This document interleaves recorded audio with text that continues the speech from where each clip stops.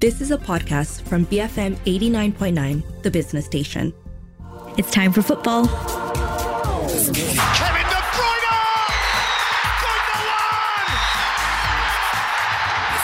Bruyne! Just for Kicks on BFM 89.9. Hello and welcome to Just for Kicks with me, Cam Ruslan. And today's pundits are, we have Nicholas Anil. Hey Cam, how's it going? Well, it's going good for me. I guess not not so good for our two pundits today. Nicholas Anil is a Leeds supporter. And a Manchester United supporter, Sean Malhotra. Hi, everyone. Hope everyone has a good start to the week. I know I've not. Yeah, professional. Okay? Professional. Yeah. Right. And we're going to be looking at EPL and Champions League and Europa League and Europa Conference League, and then a little bit of SEA Games with Malaysia at the end.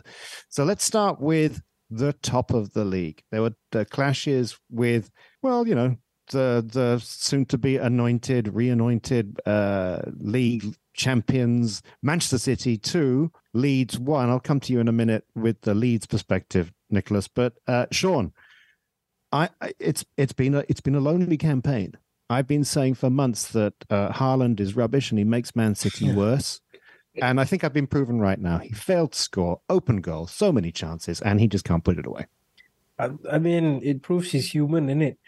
He had so many good chances. I mean, he hit the post, came close right in front of goal as well. I think Joe Robles pulled off a good save. Sorry, not Joe Robles. Who did they play at the weekend? Wow, I'm totally lost. But the goalkeeper. Yeah, I mean, he had a chance to score from the spot. Very unlike him to probably pass it to Gundogan to complete his hat-trick and everything, but you see that City team now is playing more cohesively. Even without him scoring, the team still performs well. I think that's the most important thing, is the team performs well. It's not just about him anymore. Start of the season, we all were saying that Haaland could, maybe be unbalancing things in the City team, but right now they've got it all working. It's like clockwork for them, right? Like, there is no weakness I see in the City team currently, which is quite scary to think. And I think you got to give major credit, and maybe some people would say discredit, to Arsenal for actually being able to keep up the race to this point, because City are a point ahead currently, but of course they have a game in hand over Arsenal. And at this moment in time, I honestly think it's going to go down to the last day, and not because I don't think, I think City's going to drop points or anything, but I think both teams are just going to keep winning till the end of the season. Makes for good watching. Well, speaking of going down to the wire, Nicholas, I didn't watch this match. When I saw the scoreline 2-1, I thought, Leeds must have, stood a chance. It was a pretty comprehensive win, bit of jitters at the end of the match, but we're going to be looking much more at the bottom of the table. But I think this is where the excitement is with this league now, coming into the end. And Leeds, are they going to, I don't know. Well, you're right, first and foremost. The scoreline didn't do justice to the performance, especially for City. They were utterly dominant. And just for that brief spell, right after that penalty miss and Rodrigo getting that, pulling one goal back, Leeds were utterly laid out of the park. But they were never expected to get anything from this game. Let's be clear about that. Even though there was a so-called manager bounce with Big Sam coming in, this was always going to be attack versus defense. And I was not surprised to see Big Sam parking the bus in front of the Leeds goal. And they did well for the first 20 minutes. And then after that, it sort of fell apart. You see, for all the defending parking the bus that Leeds did, there is still a little bit of lack of cutting edge, especially when it comes to being alert and watching players that, are not being picked up. And Ilkay Gundogan scoring both those goals was a perfect example of that. You see almost every single Leeds United players in the box, but nobody noticed Gundogan just standing right outside that box, waiting for Mahrez to set him up. Yeah, but it was a hell of a shot. It was, but if he was closed down earlier, he probably could have gotten deflected away, and the goal may not have happened. But you got to give credit where credit is due. City deserved the win. And for me, that small scant of consolation came when Rodrigo pulled the goal back. It shows that the Leeds United players still have fight in them to see City, keeping the ball at the corner flag at the end of the game showed us that Leeds are still, battling. They've got some sort of renewed optimism.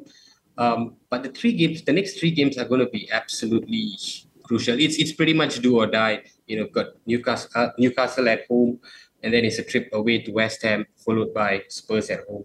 All tough matches. Very briefly though, Nicholas, are you a Big Sam fan? Are you like thumbs up, thumbs down? At this juncture, I think Big Sam we've got to make do with Big Sam, and hopefully he can conjure up something for us.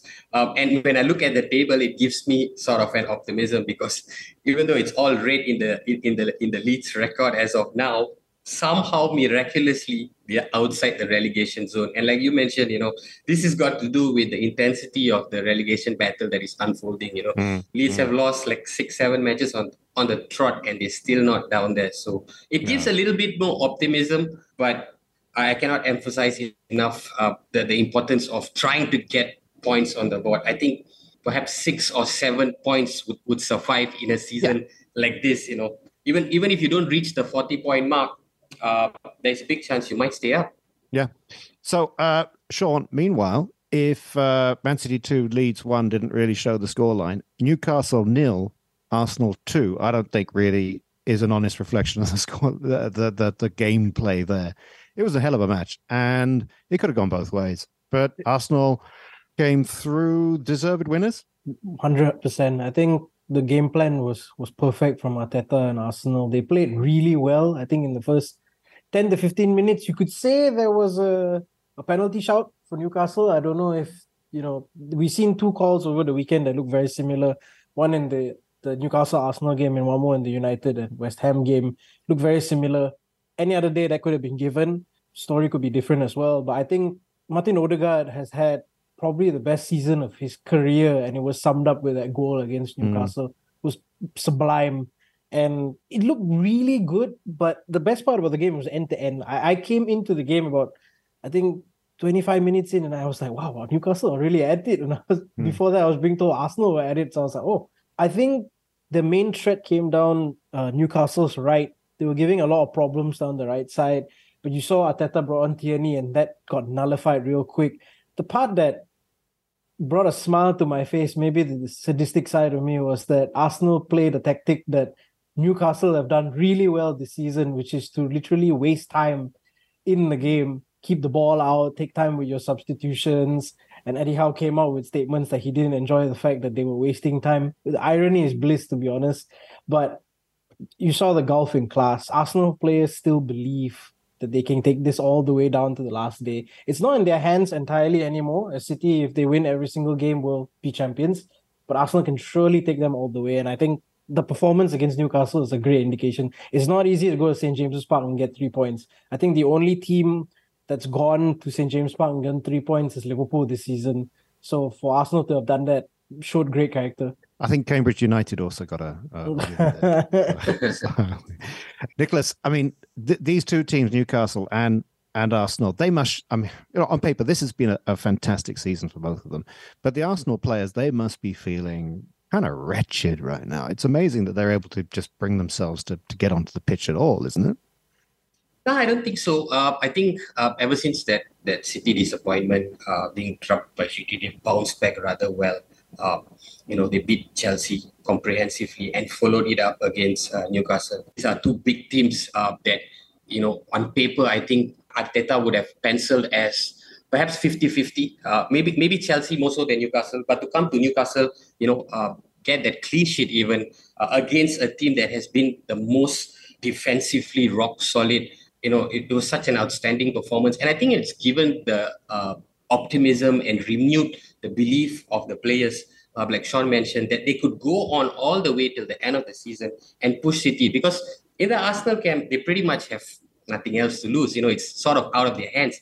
They just got to win all their matches. They've got Brighton, they've got Wolves, the other team I'm not sure, but they'll be looking at these teams, and thinking we can get 9 points from the next 3 games, and let's see what happens to City. City have a huge Champions League game coming up, and they may be distracted with that. So anything could happen between now and then. But for Arsenal, it's just going to be going out with the same sort of belief and trying to win every match. So in a moment, after the break, we're going to come back and we're going to look at the teams fighting for Champions League places here on Just for Kicks on BFM 89.9. More football when we come back. Just for Kicks, BFM 89.9. Just for Kicks on BFM 89.9. And we're back with Sean and Nicholas. And now, Sean, your moment in the sun. It was West Ham 1, Manchester United 0. Manchester United have been faltering in the last few matches. And I got to ask the question, will De Gea be there next season? Oh, man. I thought about this all night and this morning as well. And I probably could write a book about the things I need to say, but I don't have that kind of time. But I don't want to be one of those fans to fully blame the owners all the time, because that's just an easy cop-out, right? But there is a worry there that we're coming to the mid of May now. The season's coming to an end. The ownership hasn't been solved yet. So part of me feels, after what Erik ten Hag said after the game, that, De Gea made a mistake, but, he's been solid for us all season, most clean sheets, and probably offering him a new contract. Now, that's not something I know most United fans will want to hear, but it's something that seems like a reality if this ownership isn't resolved. Because how can a manager plan for a new season when he doesn't know what funds he has at hand or what he can do? You can't just go out and buy a keeper to come in straight away and buy a striker. Those are the two things United need. It's going to be either or at the moment. And United, probably in my heart, I think they're going to keep De Gea for at least 1-2 more seasons. My main issue, it's easy to point the finger at David De Gea after last night. It's a save that any keeper should be making. It's a massive blunder from his end. But it's been coming. It's been coming. Ever since the League Cup win against Newcastle, United have faltered big time. Many individual errors, many injuries, players playing out of position. This United team can only survive for a single half. After that half is over, you see a lack of creating, you see a lack of desire, a lack of passion, anything, because they're spent. They played 57 games this season, the most of any team in Europe. Now, you could say that happens when you are, fighting on all fronts, but you don't have the depth for it. And I think Erik ten Hag is learning that the hard way now. United need 9 points from the remaining 12 required. Luckily for United, they play 3 games at home out of the 4. If Liverpool are to win every single one of their games. But a month ago, United were 10 points clear. Now we're looking at it as United are only a point clear of Liverpool. But with the game in hand. But the game in hand is against Chelsea. So, we could all say, it's Chelsea, could be an easy game. But I don't personally think that, because, like I said, this United team can only play for one half. After that half is over, it's all in God's hand at that point. Yeah. So, I still think that United are better than Bournemouth. I think that they'll be able to beat I'm pretty Chelsea. sure Liverpool fans thought that too when they went there. Yeah. Okay. Nicholas, I invite you to kick a man while he's down. Because surely the mistakes are at the front. I mean, goalkeepers make mistakes. I mean, that's just the way it is. But they failed to really muster much of a display at front. I mean, this has been United's one of their biggest problem, right? If not for Marcus Rashford's 30 goals this season, you wanted to think where would United's position be even in the league table, because Weghorst, for all his industry, his work rate and his commitment to the cause, has not delivered the goals. Anthony Martial has not played enough to get enough goals. Even Anthony, for me, for all his silkiness, for all his skills on the wing, what he's going to do all the time when he cuts in from that right wing. And you expect someone like him to score a little bit more goals, but he's not chimed in as much either. So, like Sean mentioned, United's strike force has been one of the biggest issues in their push for Champions League spot. And I don't want to kick them down too much, because when I watched the PC of the match, David Moyes was surprisingly generous in his backing of United, and I think he could resonate a lot with the fact that United have played way too many games, and he said this United was just not the normal United, and I can feel for them, because they played not too long ago, a couple of days back, and here they are again playing. And he says that with a lot of conviction because his West Ham team have been doing the same in the Conference League. So, like Sean mentioned, all those points, playing so many matches, injuries to key players, De Gea prone to these kind of mistakes, and firepower not plundering enough goals is what has caused United to still be fighting for their Champions League spot. Yeah.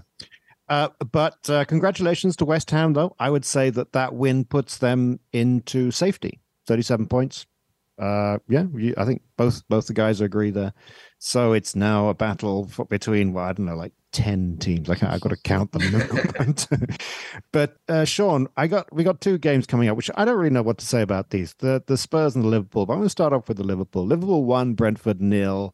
A while ago, Des Corkill kept saying, Liverpool could still really get into the Champions League. And I was going, no way, that's just not going to happen. But it has been a relentless display from them. And flashes of old Liverpool, but with 2 1-0 scorelines. That's not Liverpool. I think, if you look at the scoreline, you could say, it was a close game, but they had chances to kill off the game. There were many chances that Liverpool had. Salah was getting behind, Gakpo was getting behind, even Darwin Núñez was getting behind. They have chances, they're just not putting it away. But I think looking at where Liverpool were 6 months ago and where they are now, a lot has changed. Luis Diaz is back. That's a huge plus for Liverpool. Jurgen Klopp, I think finally reading all the tweets out there that, Trent Alexander-Arnold can't defend, has incorporated him in a very different role. It sometimes looked like Liverpool is playing with a back 3 because Trent is pretty much centrally playing as a creative player. So he's covered for in that sense. I think he's figured, in Klopp's sense, he's figured that out. It's at the right time. It's the exact opposite of what United are going through. There are Liverpool players who look extremely fit right now. The Liverpool players who, I don't think they have any injuries of note that they have to worry about when it comes to their first 11. They understand the significance of these last 3 to 4 weeks. How, again, much like Arsenal, it's in their hands. They just literally need to win all their games and hope that United drop points, or even Newcastle drops points, and they have every opportunity to end up back in the in the top 4. I think this is a great credit to Jurgen Klopp because there was so much doubts about him earlier in the season, about how he, probably didn't invest right, about how he's got so many injuries, he was making excuses. But look at them now. I think they've won 6 or 7 games on the bounce. So if you look at back-to-back 1-0s, you got to look bigger than that. They've won 6 games in a row, and I think they've only conceded 2 goals maybe in that time. But they've been brilliant, and that's something both Newcastle United and Manchester United have to look out for. Nicholas, I'm not going to invite you to talk about Liverpool. I want to jump you ahead to Spurs 1, Crystal Palace 0, because Spurs are just like the weirdest enigma in world football. And they've arrested their losing streak, and they managed to stop free scoring Crystal Palace. So Spurs are back, and Spurs are great. Are they? And will Harry Kane be there next year? Well, I wouldn't say Spurs are back. Spurs have been blowing hot and cold since the start of the season. They've won, and then the next game, they've lost, they've dropped points. They've never been able to put a consistent run. But I like what Ryan Mason has done. He's galvanized this team ahead of such a huge match. You got to remember that Spurs came into this match on the back of that excruciating 4-3 loss to Liverpool, and that would have taken a lot of motivation and a lot of strength to actually come and try and get a win and put 3 points on the board against a Crystal Palace side who have been going great guns against Roy Hodgson. And credit to them. I thought they dominated that match. They created a lot of chances. They could have scored more than 1 goal if not for Sam Johnston's heroics. So they deserve the win. Harry Kane, again, with his 26th goal of the season, right place at the right time. And it'll be really interesting to see how Spurs do between now and the end of the season, because they are in 6th spot. Champions League look a bridge too far because you have Man United and Liverpool there. And, it might be a case of rebuilding because Ryan Mason will not be around, most likely, for the new season. They have been already looking at a couple of candidates. So I think this is just to get them to the end of season, and then from there it will be a rebuilding process all over again for Spurs, and that includes Harry Kane as well. If Spurs do not qualify for the Champions League, I think he will most likely leave, because he's at an age where he needs to play at the highest level, and for a player of his caliber to not feature in Champions League competition season in, season out is such a shame. Yeah, it is. So therefore, he won't be going to Manchester United. The question I posed. Sean, well, we got a chance now to spend a little bit of time. Bournemouth 1, Chelsea 3. Chelsea, they're safe. Chelsea fans out there, your team is safe on 42 points, no big deal. And they've really cemented 11th place. I think it's theirs for sure now. But what a crazy season. And they beat Bournemouth. And Bournemouth, by the way, congratulations to them. It's been a solid season for them. And what Sean, do you think would be the magic wand to do for Chelsea to make them a viable, competitive team next season? Firstly, there's a lot of dead weight in that Chelsea team that need to go. Some of you would say are club legends, much like Cesar Azpilicueta. Recruitment was poor this season. You could look at the 630 million spent. Or was it spent correctly? It was spent over over two coaches, right, in Tuchel and Graham Potter. There's no identity in that Chelsea team. Whoever comes in after Frank Lampard is gone, which most likely looks like Mauricio Pochettino at the moment, you need to buy players that fit his style of play. And that doesn't mean you go out and buy another 7, 8, 10 players. You need to buy 2, 3 players, maybe. They still have 3 more players, if I'm not mistaken, coming in already in the summer, which were not Pochettino signing. So that's going to be another headache. The one thing that Chelsea have struggled with this entire season is they've never had the same 11 play 2 games in a row. That's one big thing right there. And for consistency to happen, you need the same 11, right? There are certain Chelsea players there that I would say have a career there, probably have a good chance to improve from this season, but there are many players that don't make the cut. Raheem Sterling, Aubameyang.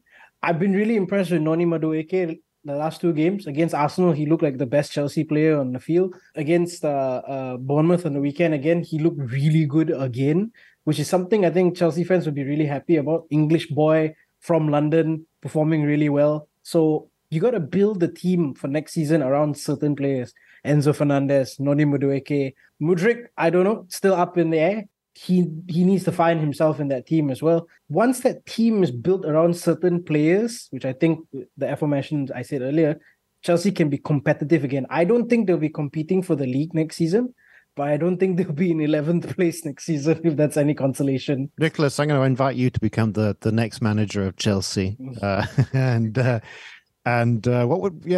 you agree with Sean there? Yeah, definitely. But I don't think the spending will stop. I think a new manager comes in, a new manager has his own list of targets, a new manager will bring in his own backroom staff. So the spending has to continue. Now, like Sean mentioned, recruitment has to be more spot on, because I look at the Chelsea team and I see a lot of dead weights there. First and foremost, they do not have a recognized striker who can give you 15, 20 goals. Kai Havertz has played there. Aubameyang has played there. So you've had all these makeshift strikers come, and naturally they are expected to play an immediate impact, because it's Chelsea, the expectations are high, but they've not delivered. So for me, first order of business is to get rid of the dead weight. Pierre-Emerick Aubameyang has already said he wants to return to Barcelona. Let him go. Get someone who can get you 15, 20 goals. Lukaku has, I think, expressed interest in returning to Chelsea. I don't know if it'll be a good move, but you got to weigh your options and get someone who can plunder in the goals. And another thing is to not simply offer players these massive contracts. Enzo Fernandez is on 8.5 years contract. What? I think there are a couple of other players who are on contracts more than 5 years, and it just doesn't make sense because of so many reasons, right? You're not performing, you get injured, and then you're just paying wages. And you're losing a lot of money, and it's not translating to success on the pitch. So I think this has got to be Chelsea's biggest priority, getting the right man in and being savvy about spending, because you can spend. Elite clubs need to spend, but you've got to get your money's worth when you spend. Yeah. Well, I guess I'm looking forward to Jose Mourinho's 3rd stint at Chelsea. And also probably the buying of the entire Napoli squad. I got a feeling that's going to happen too. We'll take a break. And in a moment, we look at Champions League and all the other European things here on Just for Kicks on BFM 89.9. More football when we come back. Just for Kicks, BFM 89.9. Just for Kicks on BFM 89.9. Welcome back to Just for Kicks with me, Cam Russler, Nicholas Anil, and Sean Malhotra. And now, Sean, semi-final time in the Champions League. We're going to start with, and also we'll be looking at Europa and the Europa Conference. We're going to start with, actually, this is a pretty good semi-final. Real Madrid versus Manchester City. Pep's not really had the best Champions League run in his time. I mean, he has won, but he's also lost. Mm-hmm.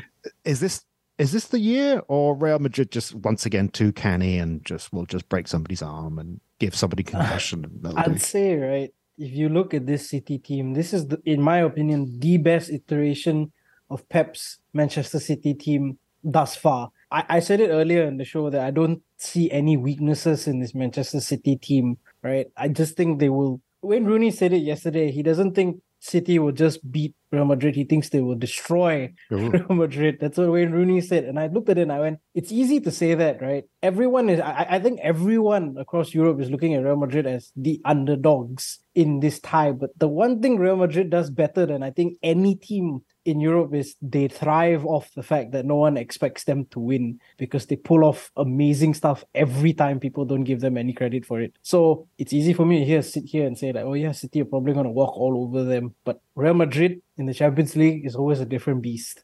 You don't give them any credit, you doubt them, they come out and bite you. And they'll be on a positive right now after winning the Copa del Rey as well over the weekend. They'll have incentive. I think it's going to be a great game. You're going to see City dominate most of the game, but Madrid are going to get their chances. Now, the question is whether or not Madrid put away their chances. It will be dominated by City. Okay, get off the fence. Call it, Sean. I think this will be too much for Real Madrid this time, and I'll say City will win it over 2 legs. Okay. Big call. I don't want that to happen, but yeah, Yeah. Okay. And meanwhile, then I want to jump ahead because listeners, I think we know Man City and to a degree Real Madrid, but I don't think we know enough about the Italian teams. And Nicholas, if I don't have great affection for either AC Milan or Inter Milan, but if you could give me a ticket to go watch any match, I would want to go to the San Siro to watch this. I think it could be absolutely, the atmosphere could just be off the charts. And of these two teams, you know Italian football far better than I do. Where do you see this one going? It's going to be so tight to make a prediction to call this game, because if you look at both teams, they're not actually too far apart. Even if you look at their league standings, right? Milan is 5th, Inter is 4th. Inter are definitely coming into this game with way better form. They've won their last 4 league matches. Milan have started, even though they won at the weekend. But I think this goes beyond just being Serie A rivals, right? This is two teams in the same city, and it's a city that has no separation. So, apart from the fact that both these teams share the same stadium, they share the city, they share same neighborhoods, the players' kids go to the same schools, they probably visit the same grocery marts. So, when you infuse all of this, it's just so difficult to say how do you even pledge your allegiance, right?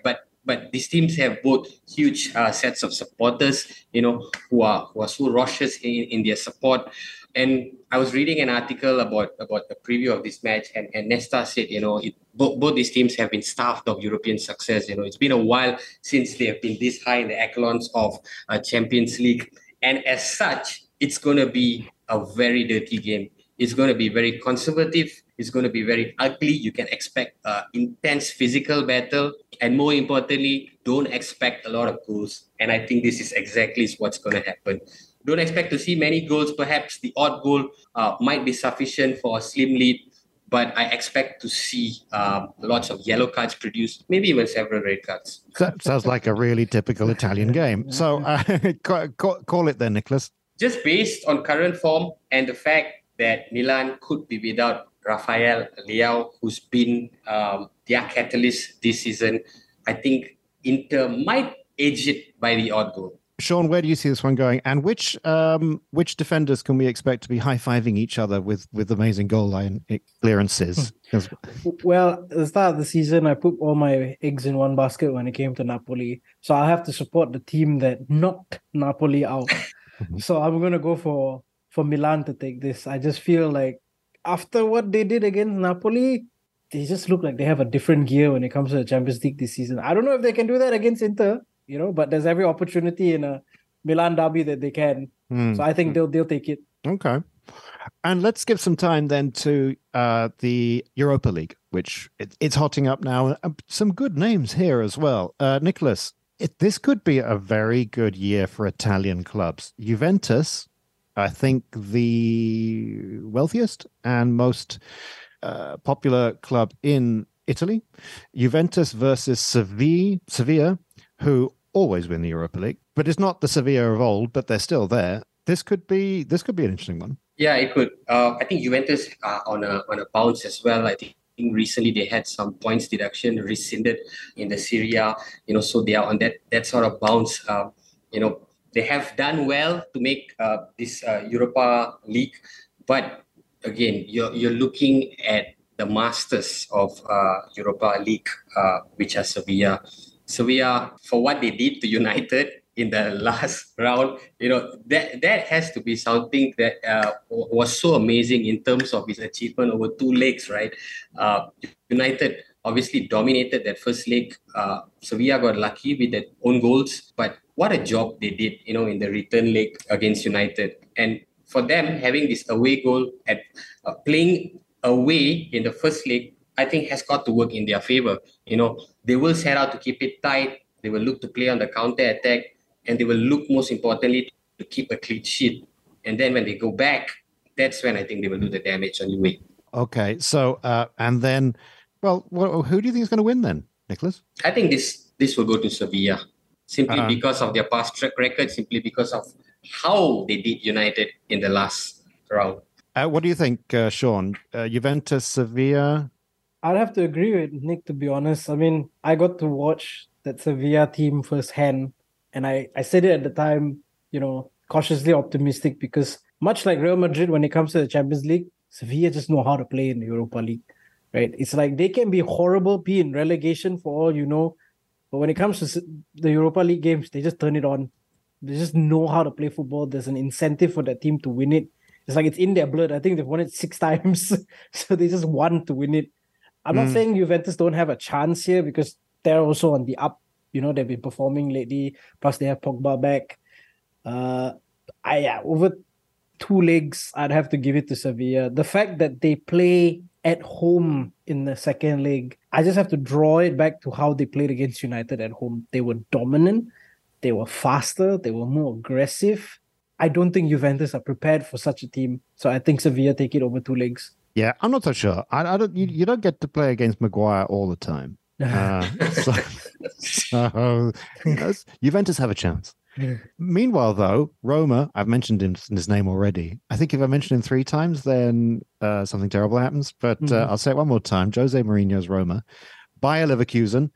Oh, God, please don't tell me, Nicholas, that Jose Mourinho is going to win the Europa Cup. I can't take it. I don't think so. Yeah, of course, we know how Mourinho is, especially in European competitions, and his track record of winning trophies in Europe. But Bayern Leverkusen has really impressed me. And more notably, the fact that they've got Liverpool and Bayern Munich legend Xabi Alonso in their ranks. Now, Xabi Alonso has done such an amazing job with this team, and I think it's gone unnoticed to a certain extent because it's Bayer Leverkusen. They're not these European bigwigs or even a dominant force in the German league. When Xabi Alonso took over, Bayer Leverkusen were actually in the relegation fodder. And fast forward how many months? He took over end of October, and in just 7 months, they're up there now in the Bundesliga in 6th place, and they've made it all the way to the semi-finals of the Europa League. So I think Bayer Leverkusen will go into this match as underdogs, but they have so much in them to give Roma a run for their money. And I think that Xabi Alonso will inspire Leverkusen to a win over 2 legs against Mourinho. Sean, do you agree? Do you think Bayer Leverkusen? Like Nick was saying, I think Bayer Leverkusen under Xabi Alonso has been a joy to watch. They play some great football, I'm not going to lie, but I don't know. There's a part of me that feels Mourinho really wants this. They don't have, you could say, entirely much to play for in Serie A. They're fighting for, Champions League qualification currently in the Serie A. But this is a chance for him to completely be a massive legend at Roma. Already winning the Conference League last season. He can do something I don't think any Roma manager has ever done, which is win 2 European titles in 2 seasons, which I think will weigh on him. But you know how Mourinho is, he won't show it. I said it just like I talked about Napoli, and I may be proven wrong yet again. But my bet is still on Roma to take this all the way. So I think, in a way, they'll win this quite easily against Leverkusen. It's a big shout, but I think they'll win it quite easily because Mourinho knows how to play dirty. He will frustrate that Bayer Leverkusen team to points that I don't think Xabi Alonso is prepared for. Mind you, Xabi Alonso has played under Jose Mourinho before, so he should know a thing or two about what Mourinho is going to do. But in action, I think it's just going to frustrate the Leverkusen players beyond belief. I can see that. And I can't bear it. I don't want it to just be too much. I'm going to challenge your knowledge now, Nicholas. Fiorentina, FC Basel. Talk about Fiorentina without saying Gabriel Batistuta once. That's all I know. Fiorentina have surprised me actually in the Europa League. Their league form is nothing to shout about, but in the Europa Conference League, they've been amazing. They are actually the competition's most prolific team in front of goal. They've scored 32 goals so far. And they've got 2 strikers who can absolutely destroy any team in this competition, Luka Jovic and also Arthur Cabral. So they have been really impressive. They've had a great away record in this tournament. They've scored 18 goals in the last 5 away matches. So they're coming into this competition with so much of confidence, with 2 strikers who can bang in the goals from anywhere. And I think that's what's going to be the difference against this Basel side. So I expect Fiorentina to be winning this first leg at least rather comfortably. Okay, name the right back for FC Basel. You got me there. Yeah. If you asked me about 10, 15 years ago, I'd be able to tell you the Basel team. Now I'm just like, what? Sean, meanwhile, we got in the other semi-final for the Europa Conference, we got West Ham versus AZ Alkmaar. And wouldn't it be an amazing season for David Moyes and West Ham? Can it be an amazing season? I mean, it can. I think they've put a lot of their resources into this competition. They really want to win it, right? He's rested players, David Moyes, and I'm talking about that. He's got a very fit Declan Rice again, who I didn't get to say it earlier, but was my man in the match last night against United. But they're not going against an easy team. AZ Alkmaar on a high. They held Ajax the other day. They play some really good football. I think it's just a Dutch thing where they play good football, unless your name's Ajax and you don't have Erik ten Hag. I think it's going to be a lot closer than everyone thinks, but it's definitely the tie, the highlight tie, for the semifinals. I think this is going to be a step too far for West Ham. They'll probably scrape a win at home, but I think when they go back to Holland, I don't think they can do much against that AZ Alkmaar team who have been scoring goals for fun. So I see the Dutch team progressing to the finals. But it could be all Italian, Champions League, Europa, and Europa Conference. Isn't that phenomenal for such a boring league that they could have so many teams in the final? You said it. And I'd say it too. Boring. But anyway, in a moment, though, we're going to return and we're going to go back to the EPL and look at the fight at the bottom of tonight's matches here on Just for Kicks on BFM 89.9. More football when we come back. Just for Kicks, BFM 89.9. Just for Kicks on BFM 89.9.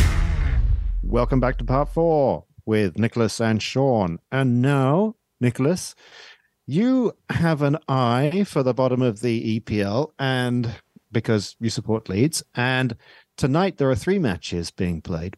Tomorrow morning, all of which just by chance happen to be relegation battles. I've written it down twice wrongly. So apparently Leicester are playing twice tonight, which is not true. And I have to remind myself, but it's going to be Fulham versus not Leicester. It is Leicester. Sorry, yeah. Nicholas, Fulham versus Leicester. I just got to remind us that at the bottom of the table, we have 3 teams on 30 points, only distance by goal difference. Leicester is, well, they're in the relegation fight, and I don't know how it happened, but do you think they can do something? For this match, yeah, they're going to play a Fulham team that have not done great themselves. Fulham have lost their last 3 matches, with the last one, I think, coming against Liverpool last week. So just based on that record, Leicester would have a lot of optimism that they could go to Craven Cottage and get something from this match. But again, these Leicester players need to deliver. I think if you look at the squad as a whole, they've got a lot of quality there. You look at the likes of James Maddison, Harvey Barnes, even Iheanacho. These are players that could be game changers on their day. But, the magic that these players produce have been far and few between. And that's really what has gotten Leicester into the fix that they are in. Defensively, they have not been stable either. I still think they are reeling from the loss of selling Kasper Schmeichel, because that goalkeeping position has really, really not been stable for them. They've conceded a lot of goals as well. So for me, for Leicester to get something out of this game is to try and keep it as tight as at the back. I know they will get goals because they're capable of scoring goals. They have a few people that can contribute when it comes to goals, but they've struggled to keep clean sheets, and that will be very, very, very crucial against a Fulham side who are very, very good on the counter attack. And if Mitrovic is fit, he would cause them a lot of problems. Meanwhile, Sean, it's going to be Brighton versus Everton. I was watching a little video talking about the absolute financial disaster that this would be for Everton. Can Everton, who are also on 30 points, can they pull them? Oh, sorry, they're on 29 points. Can they save themselves? I said it at the start of the season that I thought Everton would go down, and my stance hasn't changed. There's nothing in that Everton team that makes me think they can fight the drop. To compound things, to make things even worse, they're playing against a team that is ruthless when they want to play, right? Brighton are a team that I think hasn't been given enough credit this season under Roberto De Zerbi. To come in at a time where I'm pretty sure Brighton never thought, Graham Potter was just going to leave like that within a blink of an eye. But they brought in a man who not only has taken over Graham Potter's role quite well, but made them 10 times better, in my opinion.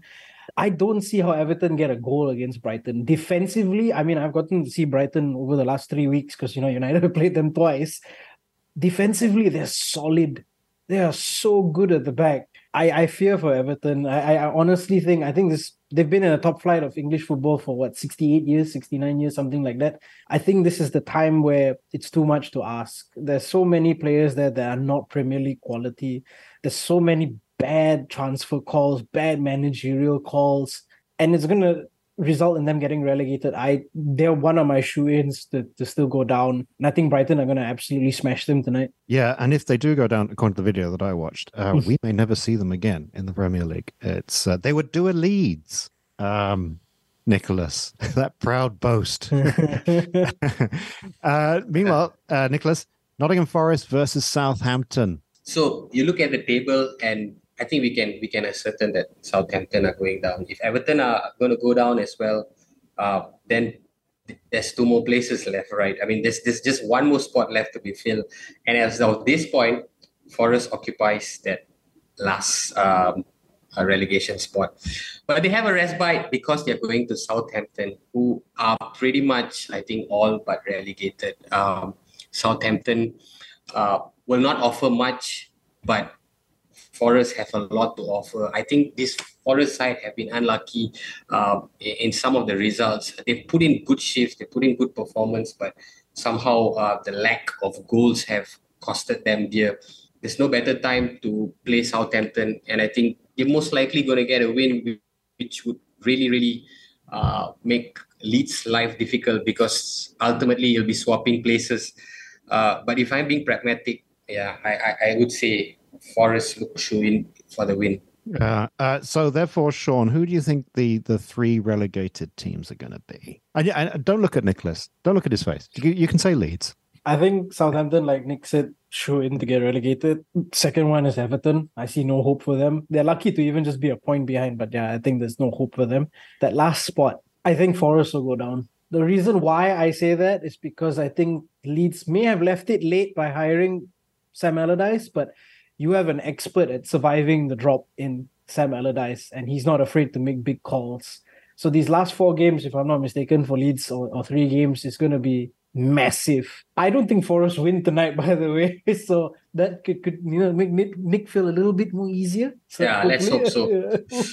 And Leicester losing too, because Leicester, bear in mind, are on the same points as Forest and also Leeds. So a loss for them would throw them right back in it. So Yeah, 3 teams on 30 points. That's insane. I was thinking, though, that actually I think a sensible financial decision at the beginning of the season, if you're thinking you might be in trouble, is to actually have 2 managers, to hire Neil Warnock, pay him a wage. He doesn't have to do anything. You have your Rafa Benitez or whatever at first.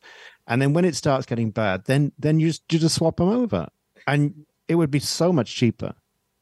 Think about that, Premier League teams. So, meanwhile, though, the Malaysian game, international game, Nicholas, SEA Games, how's it going for Malaysia? Well, we're playing Vietnam tonight on the back of a 2-0 loss against Thailand. So this game is an absolute must-win. Not forgetting Vietnam are defending champions, so it's not going to be easy.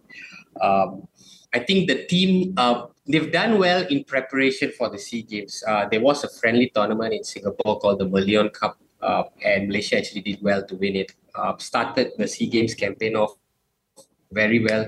We beat Laos 5-1, but there was 2 defensive lapses against Thailand, which costed us dear. And now we've got this must-win game against Vietnam, and we go into this match as underdogs.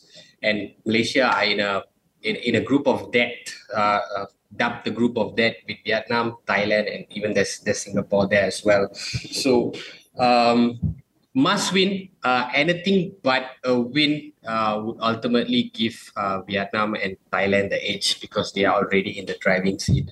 So let's hope the boys can go out there, give their best, and somehow try to get a result against this Vietnam side. Okay. Yeah. Good luck.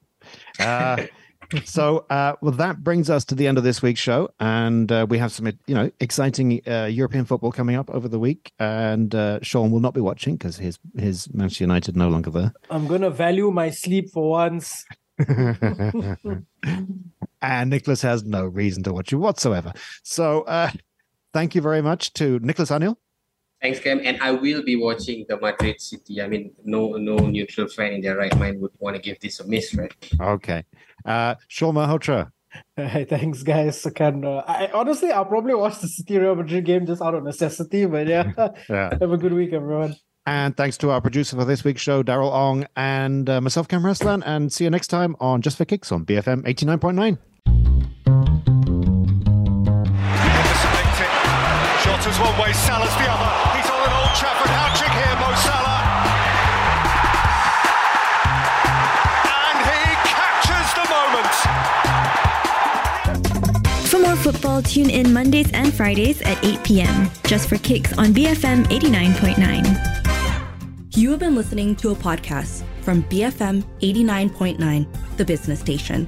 For more stories of the same kind, download the BFM app.